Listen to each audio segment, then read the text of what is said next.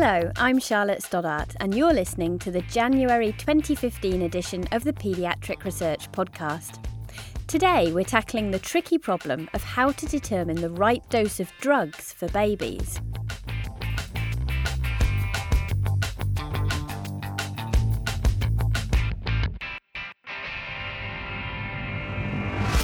In a previous episode of the podcast, we talked about placebo effects in children, how little we understand, and why it's a difficult thing to study in this young population. Well, paediatricians face a similar problem with drug dosing. Conducting trials in babies is challenging, and until recently, there's been little incentive for companies to try. So most drug doses for newborns are based on information extrapolated from studies done in adults or older children. A method that's far from ideal, says Duke University's Brian Smith. First of all, the exposures that babies get with the same relative dose per kilogram as adults may differ because they metabolize the drugs differently. So some drugs are metabolized or excreted by the kidney, and kidney function in babies changes very rapidly over the first days and weeks of life and is not similar to the way things are excreted in adults. And similarly with the liver, the enzymes that metabolize drugs are expressed differently in babies relative to adults. And so that's sort of the first big reason that you can't just extrapolate the adult dose and divide it by 70 kilograms. The second reason is that even at the same drug level, so once you show that the drug is at the same level that you get in adults, it may react differently in babies or children than it does in adults. And so those same levels that are safe and effective in adults may not be in children. So either they don't work or maybe they work but they're not safe. Have you seen the effects of getting the dose wrong firsthand in the clinic? I would say we have. So, there's really two ways you can guess wrong with the dose. You can guess too high and you can guess too low. And when you guess too low, you get typically failure of efficacy. And certainly one of the drug classes where we've probably guessed too low are antifungals, and so premature babies are at risk for getting Candida infections.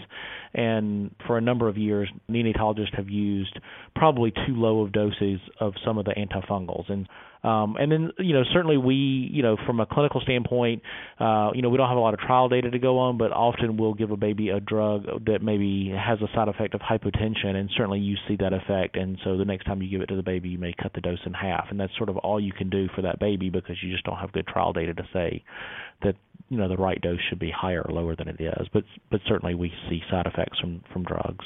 We'll come back to the antifungal example a bit later because that's something that you studied. But first, if extrapolating from adult studies isn't appropriate, how about conducting studies in newborns? What are the challenges there? Right. So the several. Trials are expensive even in adults, so that's a barrier in babies. And there's not a lot of marketing incentive for drug companies to study drugs in babies, and so they've been relative therapeutic orphans for a large number of years. Both the European Union and the U.S. Food and Drug Administration have had a number of efforts to stimulate drug trials in babies to make it sort of worth the drug companies' time to do the studies and the money to do these studies. And that's actually been very effective at stimulating drugs in children. Babies have sort of been left out of this process, but certainly we've had more studies in babies in the last 10 or 15 years than we did, prior to that. And essentially the drug companies get an extension of their patents for doing these trials. So that's, overcoming sort of that economic barrier. Certainly for on-patent medicines, there is a roadmap for that.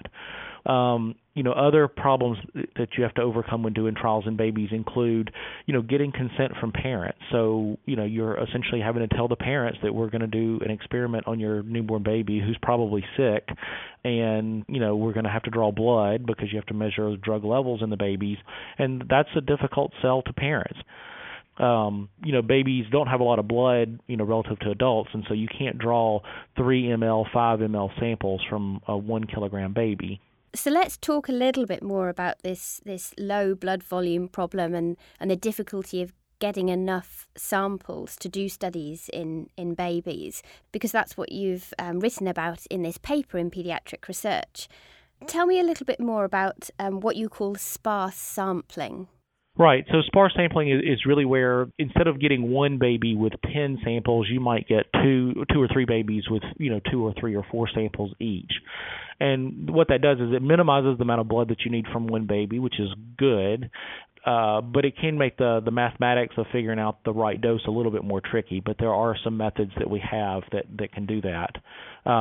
When you do sparse sampling, a lot of these babies are already getting labs as part of their standard of care, and many times you can time the PK samples, the drug level samples, with those other lab draws, and so you avoid having to poke a baby with a needle to get a sample just for the study. You can just get a little bit of extra blood when you're already getting samples for other reasons.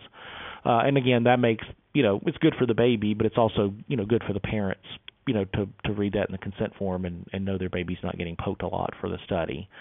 So that's sparse sampling. The other, with some drugs, are fairly stable at room temperature, and many times you can get extra blood that's left over from like clinical labs, and many times we incorporate that into our protocol. So you might get 2 or 3 samples directly from the baby, but then you also might go to the clinical laboratory and get some extra samples, that were about to be thrown out. And that really is no risk to the baby. That's blood that was already drawn, that you're not having to get just for the study. So those are some ways to sort of take advantage of trying to minimize exposure and risk to babies in the study. And that last one is what you call scavenged sampling. That's scavenged sampling. And so sort of combining sparse and scavenged sampling allow us to minimize risk of getting samples from babies. And how about this third method that's in the paper, dried blood spot sampling? Sure. So laboratories have developed ways to measure blood from whole blood that's dried in a dry blood spot. And essentially all you do is you drop a spot of blood onto a piece of paper, it dries, and you stick that in the freezer. There's no centrifuge, there's no pipetting, and you're able to use essentially a drop of blood, which is usually around 20 or 30 microliters, as opposed to having to collect maybe 100 to 200 microliters of blood, spinning that in a centrifuge and throwing half of it away. Not all drugs can be collected this way, but certainly it's one way to minimize the amount of blood that you need. And also you might be able to get samples in settings where centrifuging and freezing immediately may not be able to be done. And so you might be able to do a study in a less resource-intensive setting.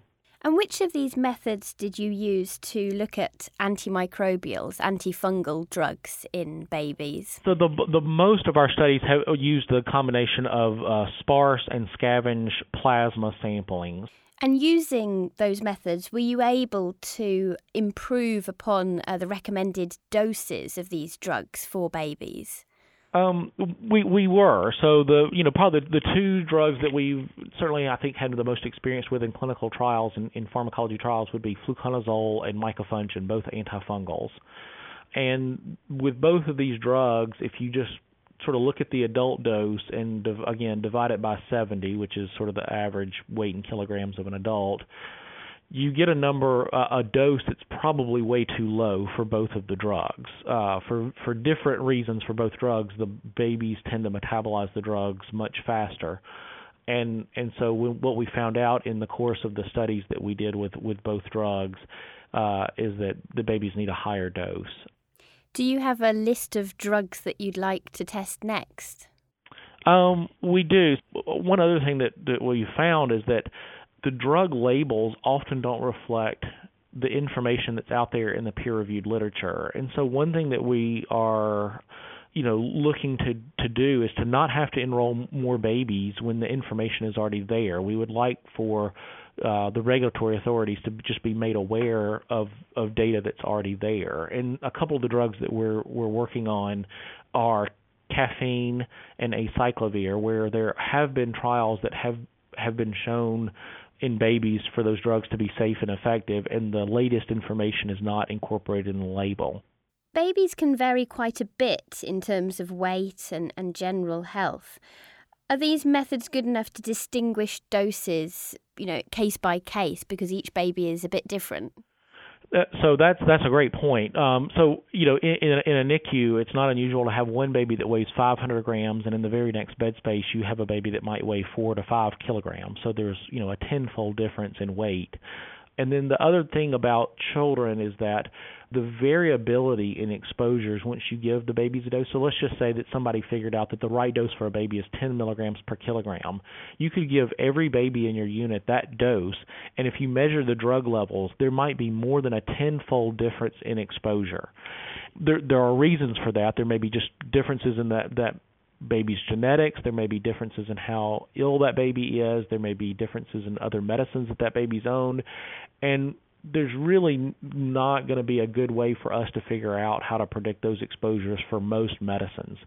So it's just something for clinicians, I think, to keep in mind, is that even though there may be a study that says we think the right dose of a medicine is this in babies, that some babies may have, way higher or way lower exposures just based on some, small differences.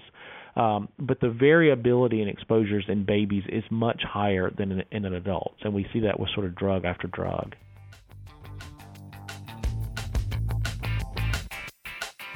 That was Brian Smith from Duke University. The paper that Brian has co-authored with Lawrence Koo is online now at nature.com/PR. I'll be back in 2 months' time with more news from paediatric research. But for now, thanks for listening. I'm Charlotte Stoddart.